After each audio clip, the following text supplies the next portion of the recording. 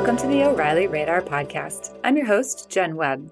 This week, I sit down with anthropologist, futurist, Intel Fellow, and Director of Interaction and Experience Research at Intel, Genevieve Bell. We talk about what she's learning from current AI research, why the resurgence of AI is different this time, and 5 things that are missing from the AI conversation. Enjoy the show.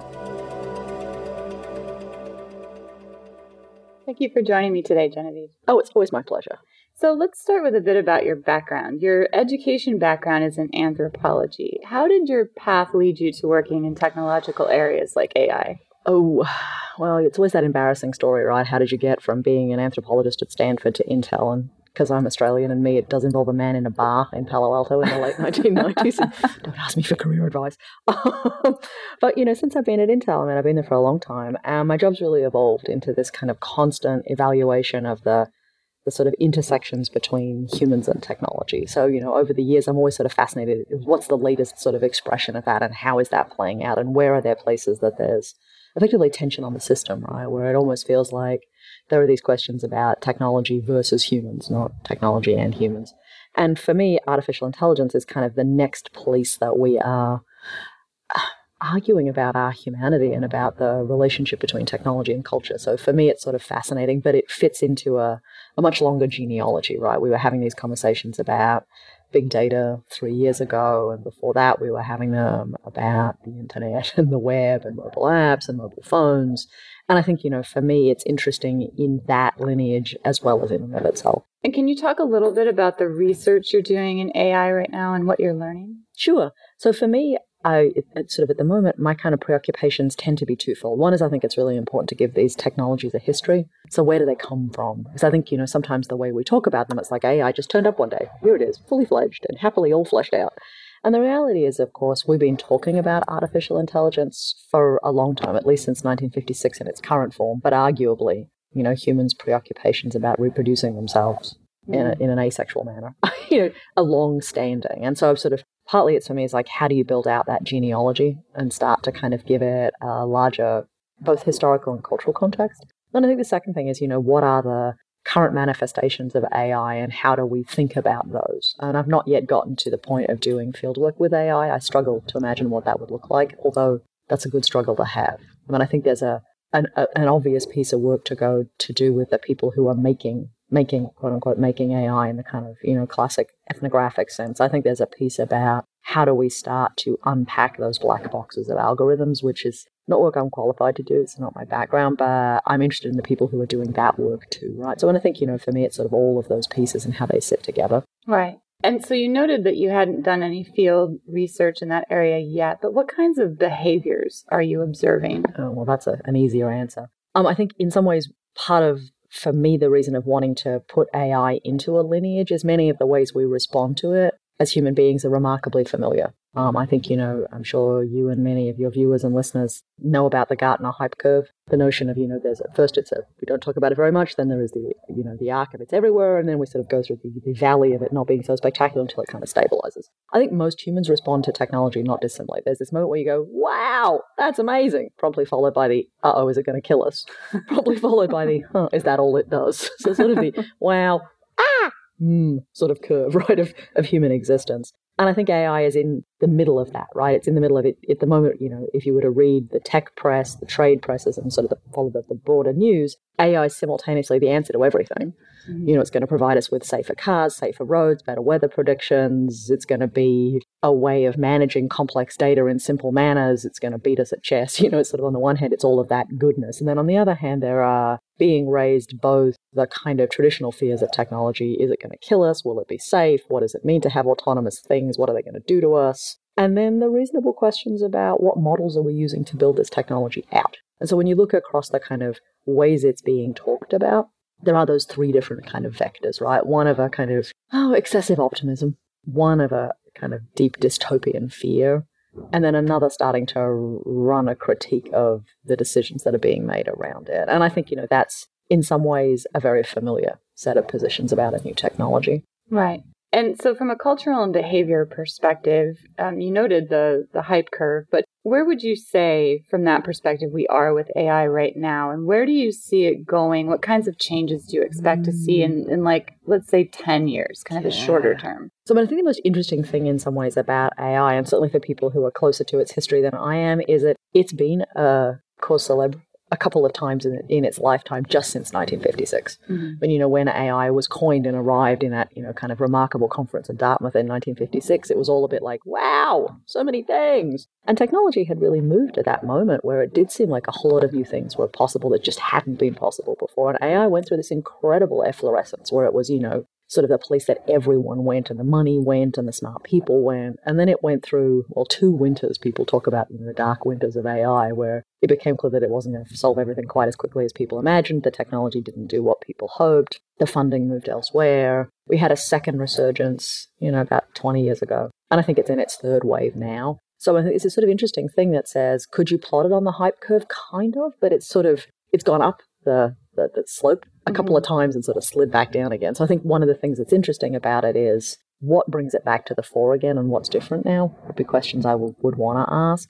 And then I think, the second piece of what does the next decade look like? I think in some ways the next decade is it's always the easy answer, right? It's complicated. We have places that AI is clearly capturing the imagination, so autonomous vehicles. But we have places where AI-like objects, bots, algorithms, are already functioning that we are less critical of. So, whether it is Amazon's recommendation engines, whether it is the matching algorithm sitting inside any dating website, whether it's things like sentencing guideline technologies. There's lots of places where early instantiations of AI are already happening. And I think we sometimes forget that we got to ask questions about that too. We get a little mesmerized by the self-driving cars as opposed to saying, what are all the other places we might want to go ask questions about what this world is going to feel like? And do you think it's different this time?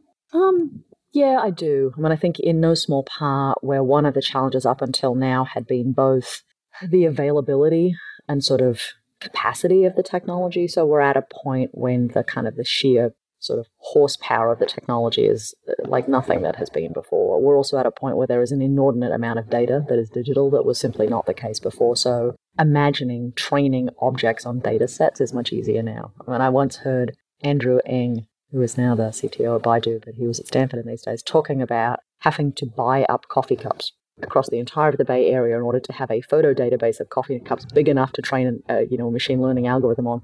And he said that, he spent 6 months buying up coffee cups in secondhand shops across the peninsula. And by the time he was done, he had 1,000 coffee cups and 1,000 pictures of coffee cups. And that seems like an insane story now, because you could go to Instagram or Flickr or just the internet and there would be a lot of pictures of coffee cups. But when he started, he had to manually create them himself. So I sort of think about it, and that's a decade ago, right? Right. That, there is now this incredible troves of data that we can train machinery on and train algorithms on that just didn't exist before. So I think that kind of combination of the increasing digitization of data sets, a kind of powerful set of compute engines sitting underneath of it, moves the conversation forward in ways that just hadn't been possible before, and the technology too. Right. And so looking longer term, how do you envision the future of the human-machine relationship? I always think the human-machine interface is a contested one. It has been so ever since there were any machinery that was external to ourselves, right? Humans have an ambivalence about machinery, right? We like to augment our bodies and ourselves and our kind of social standing, but we also worry about being eclipsed. And I think those ambivalences don't go away here. In some ways, they're magnified. But I also think, there are critical challenges. Tim was talking about some of them earlier today on your main stage about whose worldviews are we magnifying? What problems are we choosing to solve and what problems are we ignoring? What are the ways we might want to apply this technology and how do we ask hard questions about it? If you look at the history of multiple generations of prior technologies, we know that they have reinscribed structural inequalities, right? Technologies didn't necessarily make our cities safer. They didn't necessarily emancipate women from domestic labor. They didn't necessarily keep children safe or end poverty, race inequality, sexual harassment. You can kind of go down a long list that suggests that each new wave of technology has not rendered cultural and social inequities invisible or ended. So, I sort of sometimes worry that we imagine that each generation of new technology will somehow mysteriously and magically fix all of our problems. And the reality is, 10, 20, 30 years from now, we will still be worrying about the safety of our families and our kids, worrying about the integrity of our communities, wanting a good story to keep us company, worrying about how we look and how we sound. And, being concerned about the institutions in our existence. Because those are human preoccupations that are thousands of years deep. I'm not sure they change this quickly. But I do think there are kind of harder questions about what that world will be like and what it means to have the possibility of machinery that is much more embedded in our lives and our worlds, and about what that feels like. Sort of in the fields that I come out of, we've talked a lot since really about the same time as AI about human-computer interactions, and they really sat inside the same paradigm, right? One about what you would call a command and control infrastructure. You give a command to the technology, you get some sort of piece of answer back. And, whether that's, old command prompt lines or Google search boxes. It is effectively the same thing. But starting to imagine a generation of technology that is a little more anticipatory, a little more proactive, that's living with us. And, you can see the first generation of those, whether that's Amazon's Echo, some of the early kind of voice personal assistants. There's a new class of intelligent agents that are coming, and I wonder sometimes if we move from a world of human-computer interactions to a world of human-computer relationships, and we have to start thinking differently. And, what does it mean to imagine technology that is nurturing, or that has a care, or that wants you to be happy, not just efficient, or that wants you to be exposed to transformative ideas? Would be very different than, the app that finds you your next cup of coffee. Right. And what would you say is missing from the AI conversation today? The usual things I think are missing from many conversations about technology. One is an awareness of history. So I think, like I said, AI doesn't come out of nowhere. It came out of a very particular set of preoccupations and concerns in the 1950s, and a very particular set of conversations. And we have, in some ways, erased that history such that we forget how it came to be. So for me, I think a sense of history is missing. As a result of that, I think kind of a more attention to a robust interdisciplinarity is missing too. I think if we're talking about a technology that is as potentially pervasive as this one and as potentially close to us as human beings, I want more philosophers and psychologists and poets and artists and politicians and anthropologists and social scientists and critics of art. I want them all in that conversation because I think they're all part of it, right? It's sort of, I worry that this just becomes a conversation of technologists to each other about speeds and feeds and just their latest instantiation, as opposed to saying, if we really are imagining a form of an object that will be in dialogue with us and supplemental and replacing in us in some places, I want more people in that conversation. So that'd be the second thing that I think is missing. And then I think, it's emerging, and I hear it in people like Julia Ang and, my colleagues Kate Crawford and, Meredith Whittaker, an emerging kind of critique of it. So how do you critique an algorithm?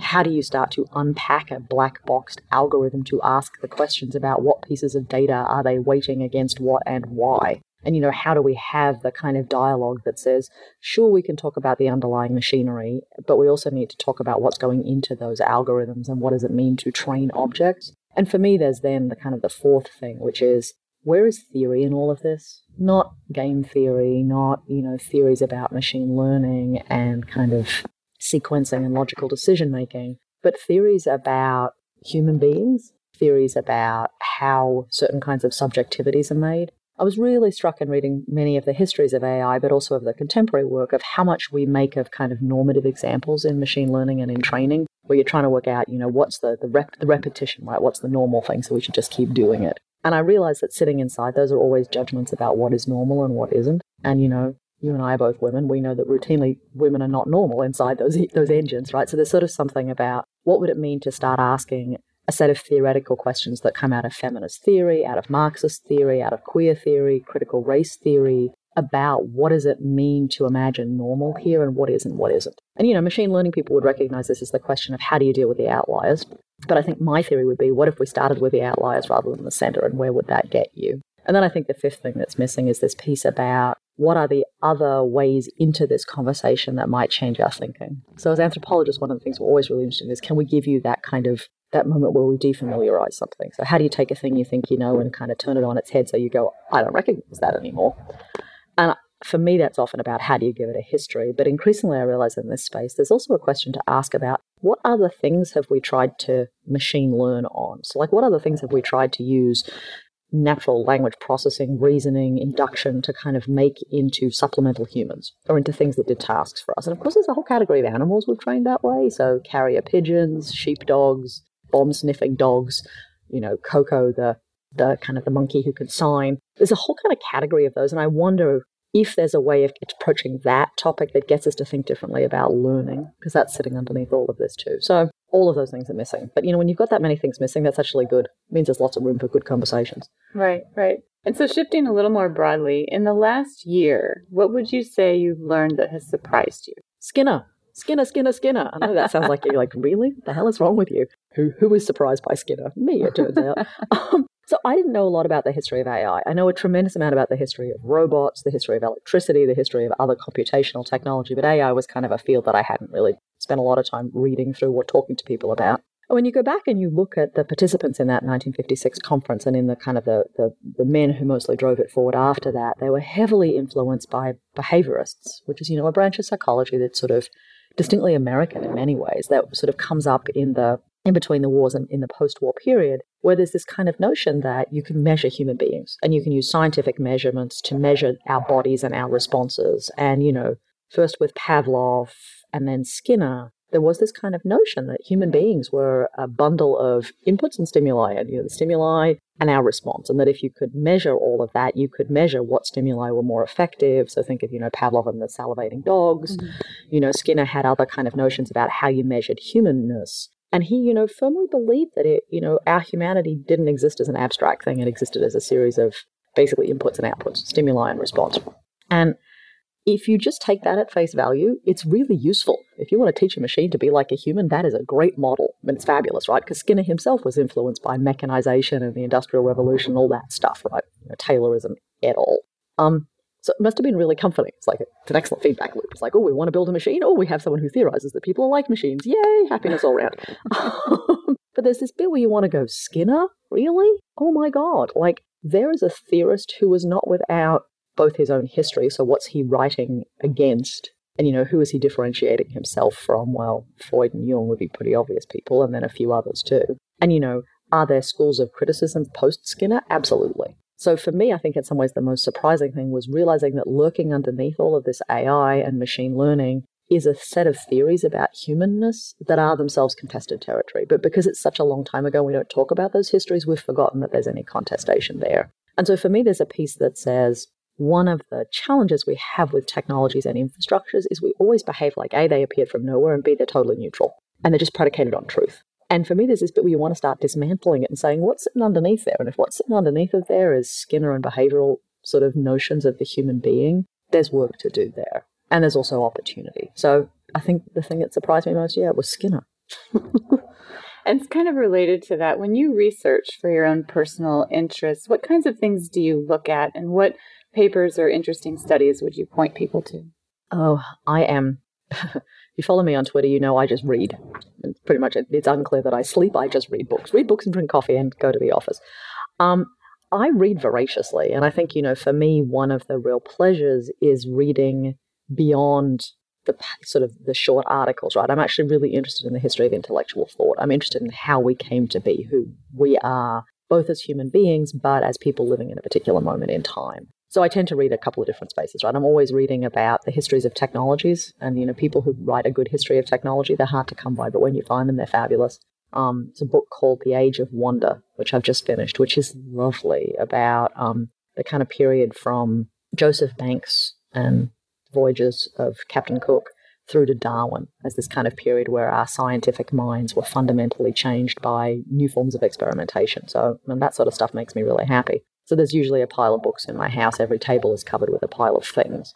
So I tend to read histories of science and technology. I tend to read cultural studies accounts of things. I try and read a little bit of theory, although it's hard, but I want to go back and read that stuff, right? So when I was working on Boredom a few years ago, I went and reread Heidegger, which nearly killed me because he was one of the original theorists theorizing that stuff, right? So at the moment, I find myself back reading some of the early stuff out of actually ancient Rome about ideas about learning the Socratic method, all that sort of stuff. So I tend to think you have to read everything. I think it's not just a matter of finding the most recent book on the history of AI and hoping that does it for you. Right. I like to read a bit of everything, which also means, truthfully, I'm thinking about what are the cultural productions of that stuff too. So when I was first started all the work on robots about 3 years ago, I set myself the task of watching every movie there had been a robot in,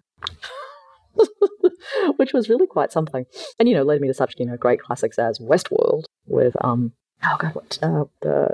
one with the bald head, plays a cowboy. I can't think of his name suddenly. They're remaking it on HBO or Showtime, which will be very odd. But, I went back and looked at every movie that ever had a robot in it, which coincidentally are most of the movies that also have AI in it, which means you have to think about how, as one of the originals, from Space Odyssey, all the way through to Spike Jonze's Her, as this kind of manifestations of what do artificial, engines look like, and, what will that be? And of course, it's interesting because HAL is one of the last times they were male.